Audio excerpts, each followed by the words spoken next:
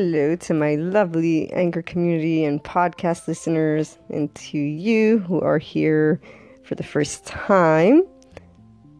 I wish everyone a splendid day, and I look forward to talking about this particular topic, even though I do enjoy all of the inspiring human potential topics. But this is one that I've actually talked about enough to where it's like, okay, wow, this is great to be able and share it with you guys as well, and gals. So the complete connection with others, or anyways, the connection that you want to have with others. It's interesting because in my lifetime so far, a lot of the people that I've met, when talking about friends and acquaintances and just the world at large, it seems that many of them feel they would want to meet more people, more pleasant people like themselves, and just have a better group of, or more of what they would like to be surrounded by. And I've always found it interesting because these individuals, to me, are pleasant individuals. They have great opinions. They have great essence, but then when you think about it from a different angle, I usually don't approach relationships with thinking of what my opinion is or what I want. That's the whole point. It's sharing. The same way with this podcast. I share a thought. I just want to share something that can help others in their life.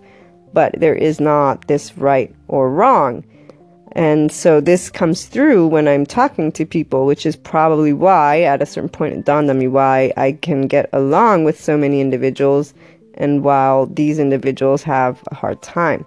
And today I saw this post that reminded me of how important it is to be aware, the connection you establish with others is based on how you choose to go about your opinions within that relationship.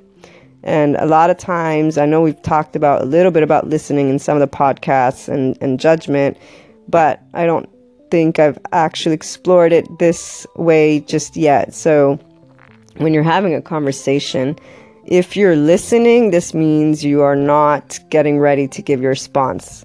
And I know I've mentioned one of the psychology books that I've read where that came from as I'm working on my book.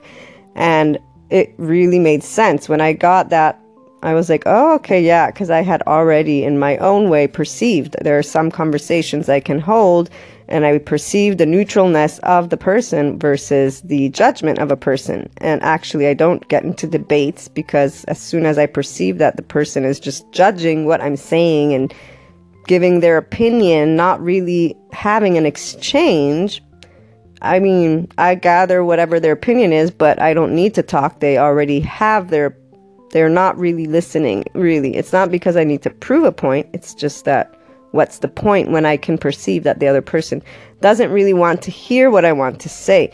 And it isn't a good or bad thing. It's just the reality. That's how people interact with each other. That's, again, the realization after a certain amount of time. And what I want to share with you is basically, it's you choose how you want to approach these situations. A lot of people do tend to come at conversations with their opinion in mind. And so when you see, something getting really heightened, it's probably because of that. But you should also be self-aware and know if you're doing the same, which you might be. I don't know you personally, but I have met enough people to know at least 50%, if not more, of the population can't really come at things from this neutral ground. I have seen that it's quite challenging for them. So it isn't a bad thing. It just is the reality, though. If you find yourself having conversations that always escalate, you may want to reconsider how you're approaching. You may want to identify your judgment, remove it just to see what the other person has to say. Or anyways, it is what it is. And two people can have an argument as well. So you get to choose. I look forward to hearing about your experiences and thoughts on connecting with others and being neutral in conversations. So call on in or find me on Twitter Luna 12780. And in the meantime, have a great day.